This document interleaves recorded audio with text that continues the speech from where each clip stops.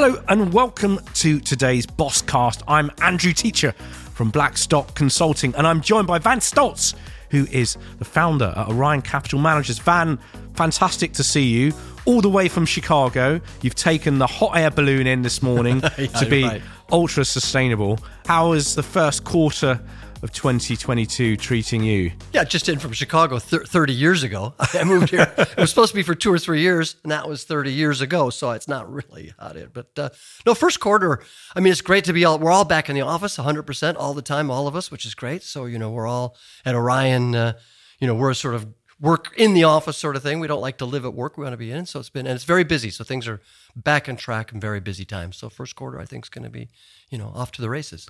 Well, let's start with some of your background growing up in Chicago and coming over here some years back and growing Orion. And over the years, you've invested in more than 15 billion euros of assets. You're one of the leading pan-European private equity real estate businesses. So what were some of your early years and what were some of the milestones that really gave you that leg up in your career? Well, coming from Chicago, I used to work at what was LaSalle Investment, LaSalle Partners, and I was just a Chicago boy. I had no international aspirations or anything like that. And in 1990, the head of LaSalle, Stuart Scott, said, "Hey, do you want to move to London to open our first international office?" And I'm like, "Okay, why not?" Market wasn't that great, so it was just sort of it wasn't even a career decision or anything. So I just came over, and fortunately, I realized I didn't know what I was doing at that time in terms of the market. And so my two partners, Bruce Bossum and Arif Lahams, joined me shortly thereafter. And, we built LaSalle's business up to about $5 billion under management. And then LaSalle merged with Jones Lang Wooten in 99. And so that was the sort of thing that we said, well, we've done it once as LaSalle, let's do it ourselves. And so it was really the merger of LaSalle with Jones Lang to become JLL, which was perfectly good. That was the catalyst for us to form Orion. And we always had, and still have this aspiration to try and become sort of the leading European real estate private equity group. And that's not like by size or anything, just a place where hopefully, we can perform for investors and where people want to work. And so, and you could kind of control your destiny is the wrong word, but at least kind of control what your house is that you live in is. And so we always wanted to control our culture and how we worked. And so that's been that's been a great thing. So let's dial back to some of those volatile moments. I mean, coming over in 90, you'd have had the crash in 92, the early 90s market slump, and then obviously 99, 2000, 2001 .com infrastructure bust. So some interesting times that you've been through. How did you manage through those periods of volatility, and what were some of the things that you brought out of those times that were useful going forwards? Well, I've often been accused of having more perseverance than brains, and so I would, I would say perseverance is a lot to be said for that, particularly when you're starting a business. And if you're starting a business, you've got to persevere, and it's going to take longer and cost more than you planned. But, I think there are a few key things that when you talk about volatility, actually there were some great opportunities, and from volatility comes opportunity. So you always are looking for, what out of this creates. So 92, 93, the difficulties, that made for great investment opportunities. And so we had a lot of good deals after 92, 93. And then the big event, the beginning of Orion was the Euro. And so basically, we were one of the groups that said, all right, we're going to be one of the first pan-European groups with the creation of the euro. And we opened offices in Paris, Milan, Madrid, right from the get-go. And we were very much on the ground in the markets in Europe. And so that's, that sort of local presence capability has sort of stood us well, regardless of the volatility. Yeah. And how has the dynamic of investing across Europe changed, I suppose, over the last 3-4 years, and what effect also has Brexit had on that? Brexit's made some things a little more difficult, like fundraising and all that, and so there's challenges in terms of just how you operate that way, and so takes its time and money. But Brexit aside, I think it's not just Europe. I think generally the industry is just getting more operational, and so across Europe and everywhere, whether it's offices, retail for sure, even residential. So I think operational skills, which is sort of one thing we've always sort of stressed in our business. But I think you can't just sort of buy something and I'm going to hire a surveyor and run it and not, that's that. And so across Europe and everywhere, you need to have more and more operational skills. Also, with interest rates now sort of at their low and maybe moving up a little bit, maybe cap rates have compressed as much as they are, you need to do something, I think, to create return. You can't just say, I'm going to buy some sheds because the cap rate's going to go down. And so I think across Europe and in the UK, you're going to have to sort of do work or do something to create value to get returns. And so that's less maybe the 3 or 4 years versus kind of where we are now, And what have been some of the other challenges against setting up as a new currency was established and working through, obviously, the little issue of the GFC. How did you weather that storm, having come into it at the turn of the century? I don't know. In a way, it was almost easier than now, in that back then, okay, the euro was being created, but I think the rules were, in a way, the structures and things you had to do were clearer. We were hiring people on the ground. That was always a challenge to get the right people from the get-go. I think today the amount of people that are available in the industry is deeper. And so it's more competitive, but there's more people that have the skill sets and what you need versus, I think, 20-something years ago, it was less easy to find the people you needed. I think today almost is more challenging. The tax structures are getting more difficult. The governments are pursuing our private equity and real estate industries even more. I think the competition's greater. And so in a way, it's almost more challenging today. And the skills and expertise you need, both from a real estate and from a fiscal tax, all that sort of stuff, is more even than it was 20 years ago, which doesn't make sense really, but it's gotten almost harder. And what are the conversations that you're having now with capital partners? So what are the things that the LPs are asking now that they weren't asking maybe 4 or 5 years ago? Well, there's a couple big picture things. First, in that private equity and venture capital have done so well that real estate has to sort of fight a little more to get its allocation. So if you talk to those LPs within their own organization, they're saying, we need to make the case for real estate because look how much private equity has done and venture capital has boomed. And so there's a certain amount of that. And then they're really saying, okay, you've got a couple of big food groups that are sort of not necessarily fully in favor. So retail and then offices, people are not sure. And so that means you've got a huge amount of money sort of funneled into sort of narrow paths. So, sheds and residential go crazy. So LPs are sort of saying, well, what's going to happen to these sort of food groups that are certainly out of favor or sectors or whatever you want to call them. So I think there's a lot of trying to figure out what's going to happen with which was the two sort of major recipients of funds over the last, 20 years. And do people think that they are, or there is an element at least, that they're bidding up the prices of logistics, warehousing, and some of these? Absolutely. I mean, how low can the cap rates go? And so, for sure, it's a sector that's viewed as very toppy. Having said that, there's still, a pile of capital going in there because of sort of lack of other choice in sectors and beliefs. So there's a lot of capital for it. And so it's very difficult to find the value. We're a value investor, so Ryan's a value investor, and so it's difficult to find the value. So definitely saying, maybe this has been overcooked, which doesn't mean it goes down or loses money. It just means the returns are low. Yeah. And in terms of how you're structuring the deals that you're doing, are people now looking much more for specialists? Is there a sense that the days of blind pooled discretionary funds across Europe, global funds, is that the stuff of yesteryear, or is there still appetite for that? Okay, it's not binary. So you're right, there is a sort of trend towards specialization. So you have LPs become more sophisticated, or they have their portfolios, but they're saying, okay, I've got XYZ, but I want sunny side of the street residential because that's what I don't have. And so I'm going to go find the sunny side of the street Milan residential guy or whatever. So there's definitely more of that. So the blind pool global thing certainly isn't going to go away. You can see actually what's happened is the money's being concentrated in fewer managers of that kind of. And so, I don't know, you read the statistics, 80% of the money is going to 10% of the managers or whatever, so there's this definite concentration.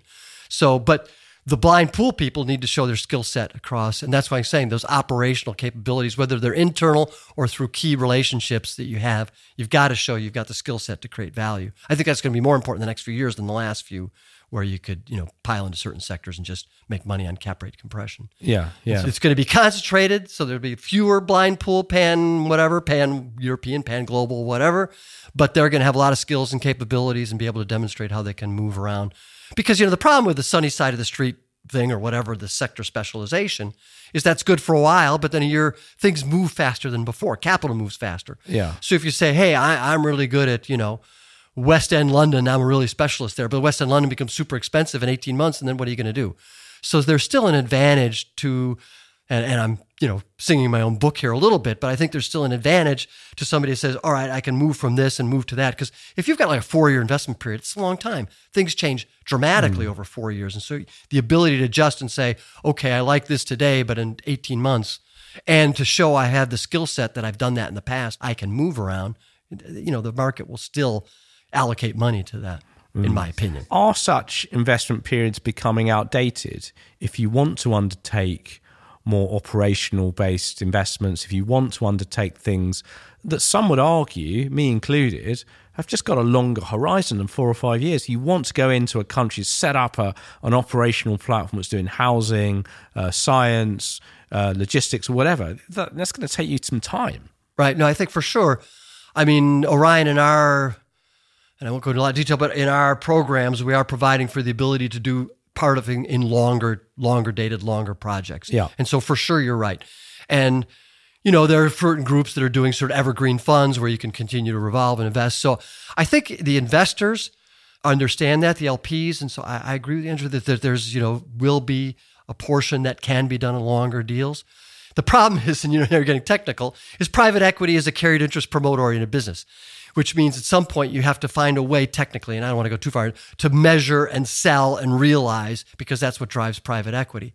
And so you've got to sort of balance out those two metrics. But the challenge, and this is the same thing I think you see in tech as well, is that sometimes these metrics of success sometimes drive suboptimal decision making. And if you're saying, right, we need to be out in 5 years, but actually the value is year 7, year 8, then you've screwed yourself. Correct. So you need mechanisms to say, okay, this deal, we think the deal is it's right time. It's right time for the asset. It's right time for the market to sell it. So you sell it because of those sort of things. Where you've got the other deals, you say, okay, this actually has a lot of legs to run. And these are the conversations we have with LPs and say, so we should be able to have a mechanism to continue. And this their benefit too, because the LPs are saying, why sell this now? This thing still has another, as you just said, X years to run. And so I think the structures will evolve and are evolving. They're evolving, and we've done a lot of work on that will enable you with those kind of assets to say, why are we selling at an arbitrary time? And so I think you're really correct, and it's evolved right. There are already more evergreen funds, and we have mechanisms to be able to take some of those, because you're 100% right. But now, on the other hand, you got the LP side. So it's not just the GP. I mean, some LPs saying, well, I want liquidity. I want it back. I don't want to be around for a long time. And so you're also balancing. So you need to find a way to say, okay, maybe some LPs can exit at a certain point, and others have the choice to stay. Or just having a menu of opportunities where some things are in and out quick, and longer term, more ambitious projects. I mean, let's go on to one of those more ambitious projects, Van. And a lot of people in the market will be looking at what you guys are doing with the former BT headquarters in London. Pretty ambitious project in a time where people are questioning the future of the office. You're not questioning the future of the office because you're about to almost double the size of it. Right. So, I mean, that's being spearheaded by my partner, Arif Laham, so I give him credit on this, But first about the office generally before BT, because you touched on the future of offices. And, we believe strongly that the office market is evolving massively, right? And so by that, we believe and are investing in the office of the future, the post-COVID, top ESG credential, all green office. And we see that's both. All good, but let's see. Yeah, we're going to get to BT. But you go see the occupier demand and the investor demand for those going up. So there's money to be made by doing that. So if you get to BT itself and you say, all right, this is a building that was about 350,000 square feet. BT has just moved out. We got full planning to increase that to 550,000 square feet. We're adding 3 floors, but we're also shrinking it in on one side to give a better view of St. Paul's. So the trade-off was to give a better view of St. Paul's from the street level, but we're getting some additional floors. And it's going to be a phenomenal building. Of course, I'm biased, but it is a phenomenal building. Kohn Pedersen Fox design, fantastic. Terraces on almost every floor, top level in terms of ESG credentials and sustainability. We're working hard to become a zero carbon building by, I think, reusing as much as 70% of the existing materials. So how does that work then in practice? The practice, and again, I'm not in it day to day openly, but what works in practice that we're reusing materials. And so rather than taking those materials and taking them to the dump, those materials are being reused to reconstitute for the new construction, including even things like window frames, where those window frames might be taken off site and recut and reshaped and added. So there's a lot of reuse of materials. And this is something we were talking about with Janine Cole from GPE, Great Portland Estates, last year regarding one of their projects. And Janine noted the fact that they were doing similar approaches in terms of reusing some of the glazing, but this wasn't recognized in the EPCs that they were being given, or the grading of the EPCs. Right. Are you being asked by your investors to report on this level of detail? So when all these things we're talking about, they're going to obviously but they're going to reduce the increase of embodied carbon if you're using less stuff. Yeah, the reporting is evolving and it ranges quite a bit. Of course, you get sort of the Dutch investors, which would be at the top level in terms of ESG reporting, but also you're finding the government funds increasingly. So, but it's going to be across the board. So yes, the reporting is increasing quite a bit. We're doing a lot in Orion internally in terms of... So what things? Again, specifics, please. Well, first there's your energy consumption in buildings, and so you have to have your consultants in terms of your energy consumption. And then we're not yet at where they're going to say, okay, in terms of where are you in terms of your carbon on existing buildings, but certainly energy consumption across your portfolio and where you are on that. So yeah, this is increasing quite a bit. And I think it's a great thing. I think it's fantastic. Also, if you look at LPs, I was talking to a sovereign fund the other day, they no longer are cutting their portfolio by just sector and geography. They're going to say, all right, what is our sort of ESG rating across our portfolio? And we need to have at least, pick a number, 65, 70% of those buildings need to be above. So they will be culling old buildings. So you expect your LPs or investors in the future to start culling buildings that don't meet their standards. Yeah. And they're going to say, we're only going to invest in buildings going forward that have certain metrics. Now, the metrics keep evolving, whether it's WellFit or whether it's LEED or, these things keep evolving. Yeah, I mean, arguably, some would say you're better investing in the companies that do the certificates rather than the people that build the buildings. They probably make more money. Right. Unless they're yeah, but they go away. So it could be the certificate of today is not the certificate of tomorrow. So I'm not sure that one. Well, exactly. Yeah, you need a fund of certificates. You need regular listeners to this podcast will know that I'm slightly cynical on some of these certificates. But the BT building is super exciting. It's going to be fantastic. In terms of, you've answered some of the things that people are having to do differently from a reporting perspective. What are the things you're doing differently in terms of how you're designing and building a project? So what are you doing with this building that you might not have done 30 years ago? Well, first of all, part of it, it's a combination of what you're doing for both ESG, but also for tenant usage and demand and what brings people back in the office. So it's two things, right? So it's you're not just doing things for ESG, you're really doing things to say, what does the occupier of the future want? So they want yoga rooms rather than smoking rooms. We have an extremely large gym fitness operator in the building. Is there a cigar room? You could smoke on almost every floor because there will be outside terraces on every floor. You can smoke whatever you want. So don't have to be a cigar, whatever is legal. And a phenomenal roof garden. We'll have a 25-meter pool in the basement, huge number of bicycle spaces. So there will be public domain space on the roof. So there will be a restaurant. This has been one of the slightly sensitive topics in London is public access to these buildings. No, I think it's for us, and that location, you're really part of what the city's calling the cultural mile, right? Running from the Tate, the Museum of London. So I think it's fantastic. So the building.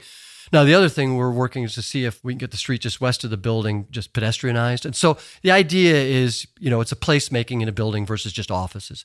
And so that the employees say, fantastic, I want to come. Look, there's restaurants, there's the gym, I can bicycle and easily park, I've got a pool, I've got terraces on every floor, I can go to the roof garden. So overall, these things, there was no building, not even done like that 5 years ago.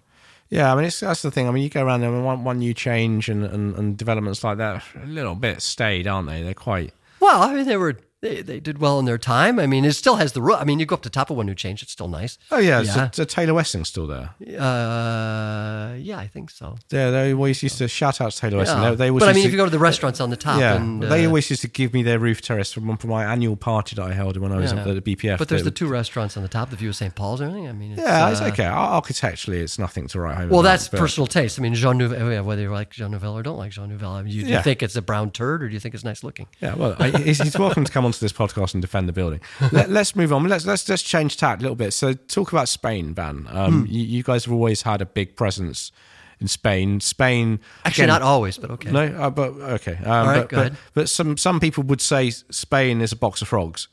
Actually, we opened our office in Spain in 2009. So when you're talking about crises and everything, after the great financial crisis, Spain was devastated. Remember, it was probably the most devastated market. Spain were not in crisis. Well, remember, it was had like 20% of its GDP was housing construction, so it was devastated from the crisis. And that's when we opened our office because this is a good time to to start hunting. And we've consistently made money in Spain. Are very enthusiastic. Madrid's a fantastic city. And the country, the people are very productive. So I don't know about the box of frogs things at all. I think it's a great country and we've done well there.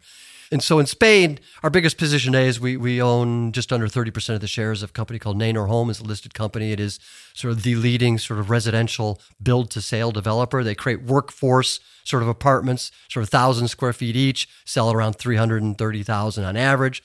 last year, even through COVID, we met our guidance as a company and built and sold, delivered 2,800 apartments. The margins are holding still very well, around 23%. And importantly, and I'm a huge believer of this, and we're creating something called Nanor Rental, and so we're creating a rental platform, BTR.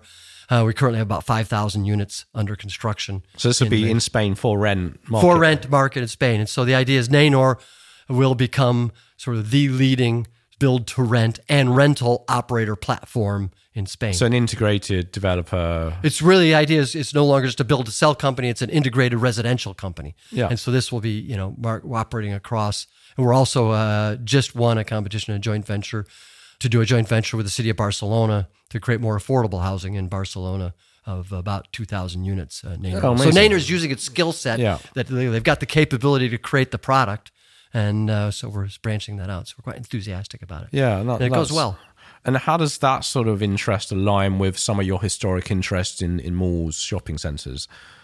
Well, it's what I just talked about in terms of how opportunities shift. Yeah. And so what's your ability to say, okay, the opportunity's here, the opportunity's there, and how can I capitalize and run it? And have I done that in the past and our capabilities? So, when we did the malls, that was in 2011 or 12, that was a huge opportunity. We sold those and we made a lot of money selling, when we had Porta Venezia and Plenilunio. And now today, would you buy major shopping centers? I don't know at what price, There will be survivors and money to be made, but that's something at the moment where it's hard to say I'm going to deploy capital in that sector. But companies like Hammerson are looking, aren't they, at quite extensive repurposing, changing uses of elements of their shopping malls, building loads of rented apartments.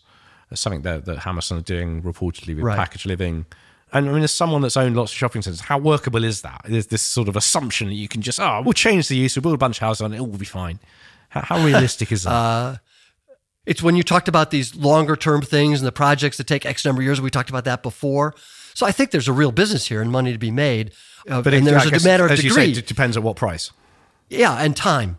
Yeah. So it's a matter of degree. I mean, at Telford, we have almost 50 acres in Telford. And so we're working, and I think there is real opportunity to add to that site. So it's not repurposing the site. Yeah, the and shopping this is a mall successful. that you own in Telford, right? Correct. Yeah. And so the mall does well. We've got 14 million visitors a year.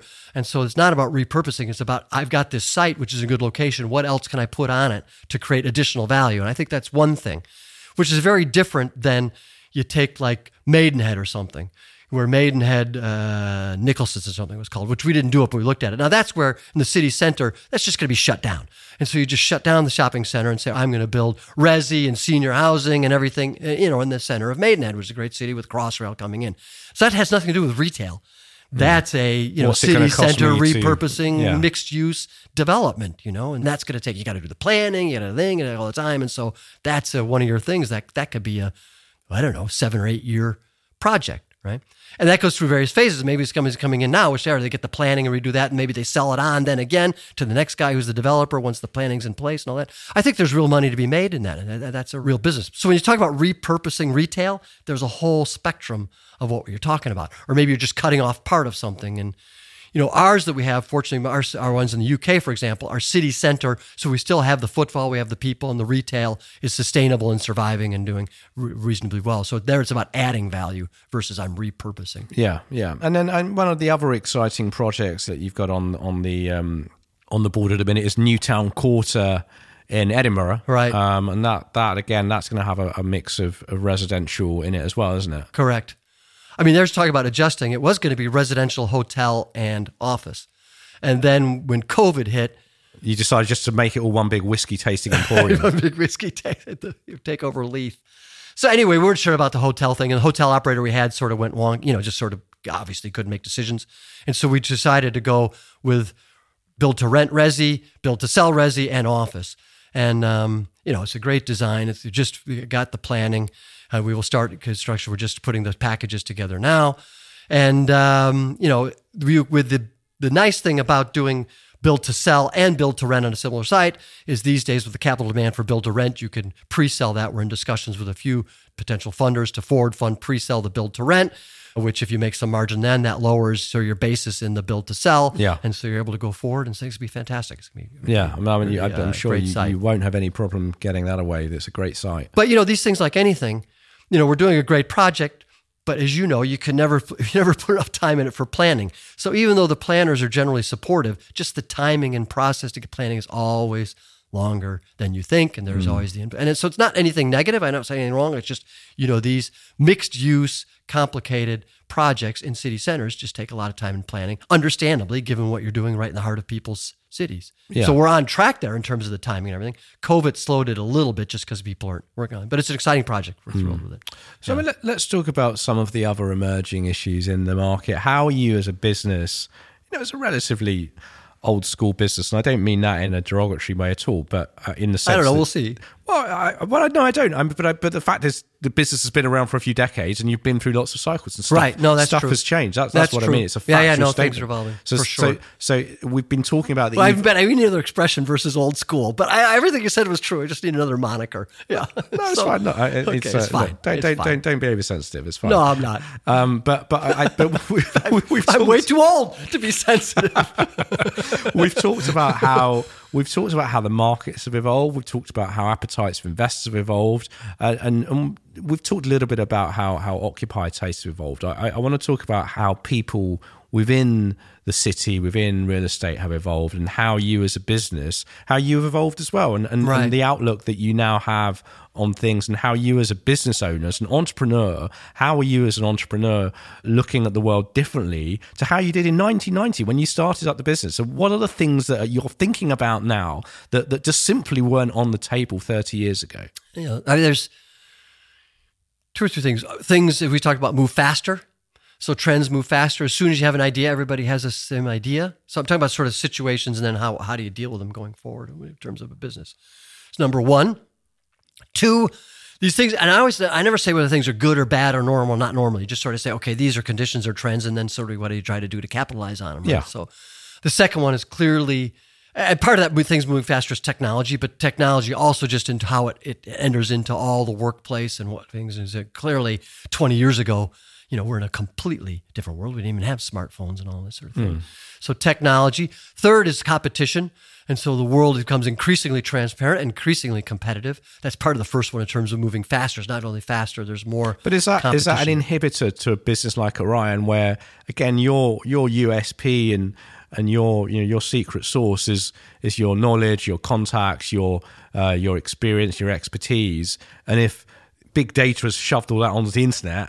It was funny you were saying inhibitor. One of the good things, I still say to young people, I think real estate is a great industry, and I think it's where the people can still do extremely well, where I think the human factor is still extremely important. I don't think it's not Uberized or disintermediated or artificially intelligenced away or any of these things. Sure, they're trying, but there's going to be tools still. At the end of the day, this is what, I'm a firm, strong believer that design, architecture, what the humans want. Maybe you say you can AI that because you get all their data points and then you just plug them in and you do it and you don't have to have any sort of creative juice in it. But I don't believe that at all. So you don't see a fear that private equity real estate is going to get swallowed up by the metaverse? No. I don't see it at all. Brilliant. There's the headline. I don't That's see great. It at all. That's what I wanted. I don't. Now, maybe because, I don't know if that's just a delusional belief or but I believe it. No, I do believe it. I'm being a little bit tabloid, a little bit. I'm poking you a little bit, but I'm not. I'm being semi-serious because, again, if you think about the points you mentioned around design and but if you look at the whole thing, if you say today, which I think over the next few years, 20 years, the next few years, I think you're going to have to do more to create value to get returns and things you just buy. And so you need skill sets and come to the table. And those skill sets, what we just talked about, whether that's planning, design, leasing, refurbishing, these still are heavy, heavy human coming in. And I don't see that changing an AI'd away for the next 5, 15, 20 years. So the ability to analyze data, the ability to make decisions, the tools you get. And then if you look at the construction industry, architecture's moved far, but the construction industry is still way behind in terms of technology coming in and being advanced in what's happening in terms of. So I still think managing that process. The meetings this morning on trying to negotiate and control, we didn't talk about inflation and construction costs, but you can't AI a negotiation with a contractor to get the cost down in terms of budget when you're in an inflationary period. I'm telling you, this is not an AI. But you can invest in emerging and innovative forms of construction. This is something that we discussed a month or so back with the boss of Cemex Ventures, the venture arm of Cemex, one of the world's biggest concrete conglomerates. Right, and they've got all sorts of cool things that they're doing. I mean, thinking again about some of the focus on humans that we talked about earlier on, how are you viewing... Even have them all go away. They're like, no humans anymore. Human-centric design. Not about your business. How are you thinking about diversity, inclusion, and reflecting the communities that you're serving? Where, for example, you're building worker housing in Spain, you're in the city centre in Edinburgh, you're in places like Telford. How are you trying to create more of a workforce within Orion that can reflect that? And what are you doing with for example, with your role at ULI to help shift the real estate sector forwards? I went to a gathering in Switzerland recently of I won't mention the organization because we're going to talk about ULI, but where there were, I think, 70 or 80 people there, leaders in the industry. There was one female at that gathering. I thought it was shocking, right? Absolutely shocking. So an industry that's still sort of male-dominated, and also, we won't talk about other aspects of the socioeconomic strata that are in the industry. I think we have to do a lot to attract and diversify and bring others in. So I personally, as well as Orion, I sort of volunteered, elected, or whatever, to chair what's called the Urban Plan here in the UK. And the Urban Plan is, as you well know, is a program that brings sort of real estate sessions into schools across the UK. It's currently reached over 4,000 students, focusing more on disadvantaged areas. But the idea is that if we go early in people's education and introduce the idea of real estate careers to those people, and then try and link them into apprenticeships, that's the other thing, the Urban Plan. Urban Plan is a great program because we have reached over 4,000 students. We are bringing it into the schools in disadvantaged areas. And it's a charitable program. It's a charity, isn't Correct. it? Yeah. Well, it's run at ULI. It's charity. So, right, it needs funders. And so... and who are some of the other people funding it as well? Well, we currently have, we're fortunate to have people like Land Securities, Grosvenor. We've got Tristan Capital. We've got Legal and General.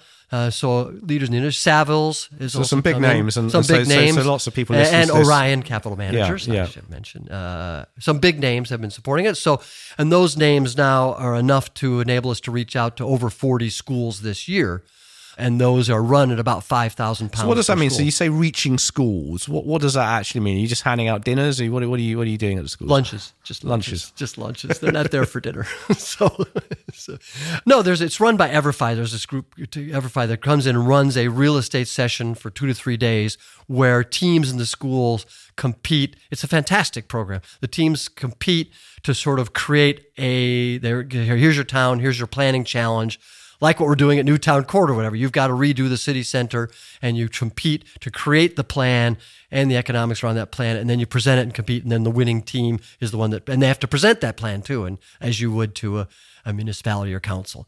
And so that introduces students to a whole wide range of not only real estate, but how to present and how to prepare a thing. And so it's fantastic. The response from teachers and students is like 90% positive responses, and it introduces them to the industry. Now, what we're trying to do is then take those sessions from the schools and then link them into the sponsors, particularly potentially having apprenticeships. It's also super for the sponsors, frankly, from a commercial standpoint, because they can maybe sponsor schools in areas where they are doing work. And so it's a way in that community to show their involvement and how they are socially sort of connecting with those communities. And I think where that's a really good point, because I think that the problem, you talk about the challenges of planning, and I think one of the challenges that a lot of investors and developers simply don't recognize, either through myopia or through having the wrong kind of consultants, is they just don't really think about that connection. They don't think about the human connection with people.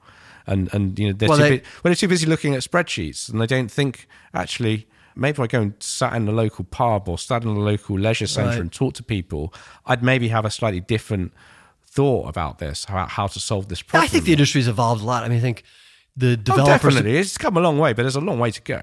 Yeah. That's why you need to do... Programs like this are fantastic. Yeah, but I've got the perspective of... And I agree with you. It's got a long way to go, and it's good we push on it. And so for sure... There's a long way to go, both in terms of a huge long way to go in terms of diversity. And so there we're still way behind, I think way behind other industries if you look at statistics. And so the industry definitely needs to reach out and do more to bring diversity into the industry and attract not only, part of the problem is, when we're hiring, the candidates aren't there. So we have to reach out and, as I say, into these schools and bring people into the industry, because a lot of times the diversity of candidates just isn't there as much as you want to get there. And in terms of developments and in the communities, for sure, you need to feel about more connection with that community. And if through like Urban Plan, you can say, look, I'm not just developing, I'm creating the pathway for young students or people in this community, particularly if they're disadvantaged, to really maybe have apprenticeships with you and get into the industry. And so I'm not just about, trying to milk the cow and run off and go milk the next one. I'm really doing something. But that's the thing. But the smart business leaders will realize that diversity is actually good for their bottom line.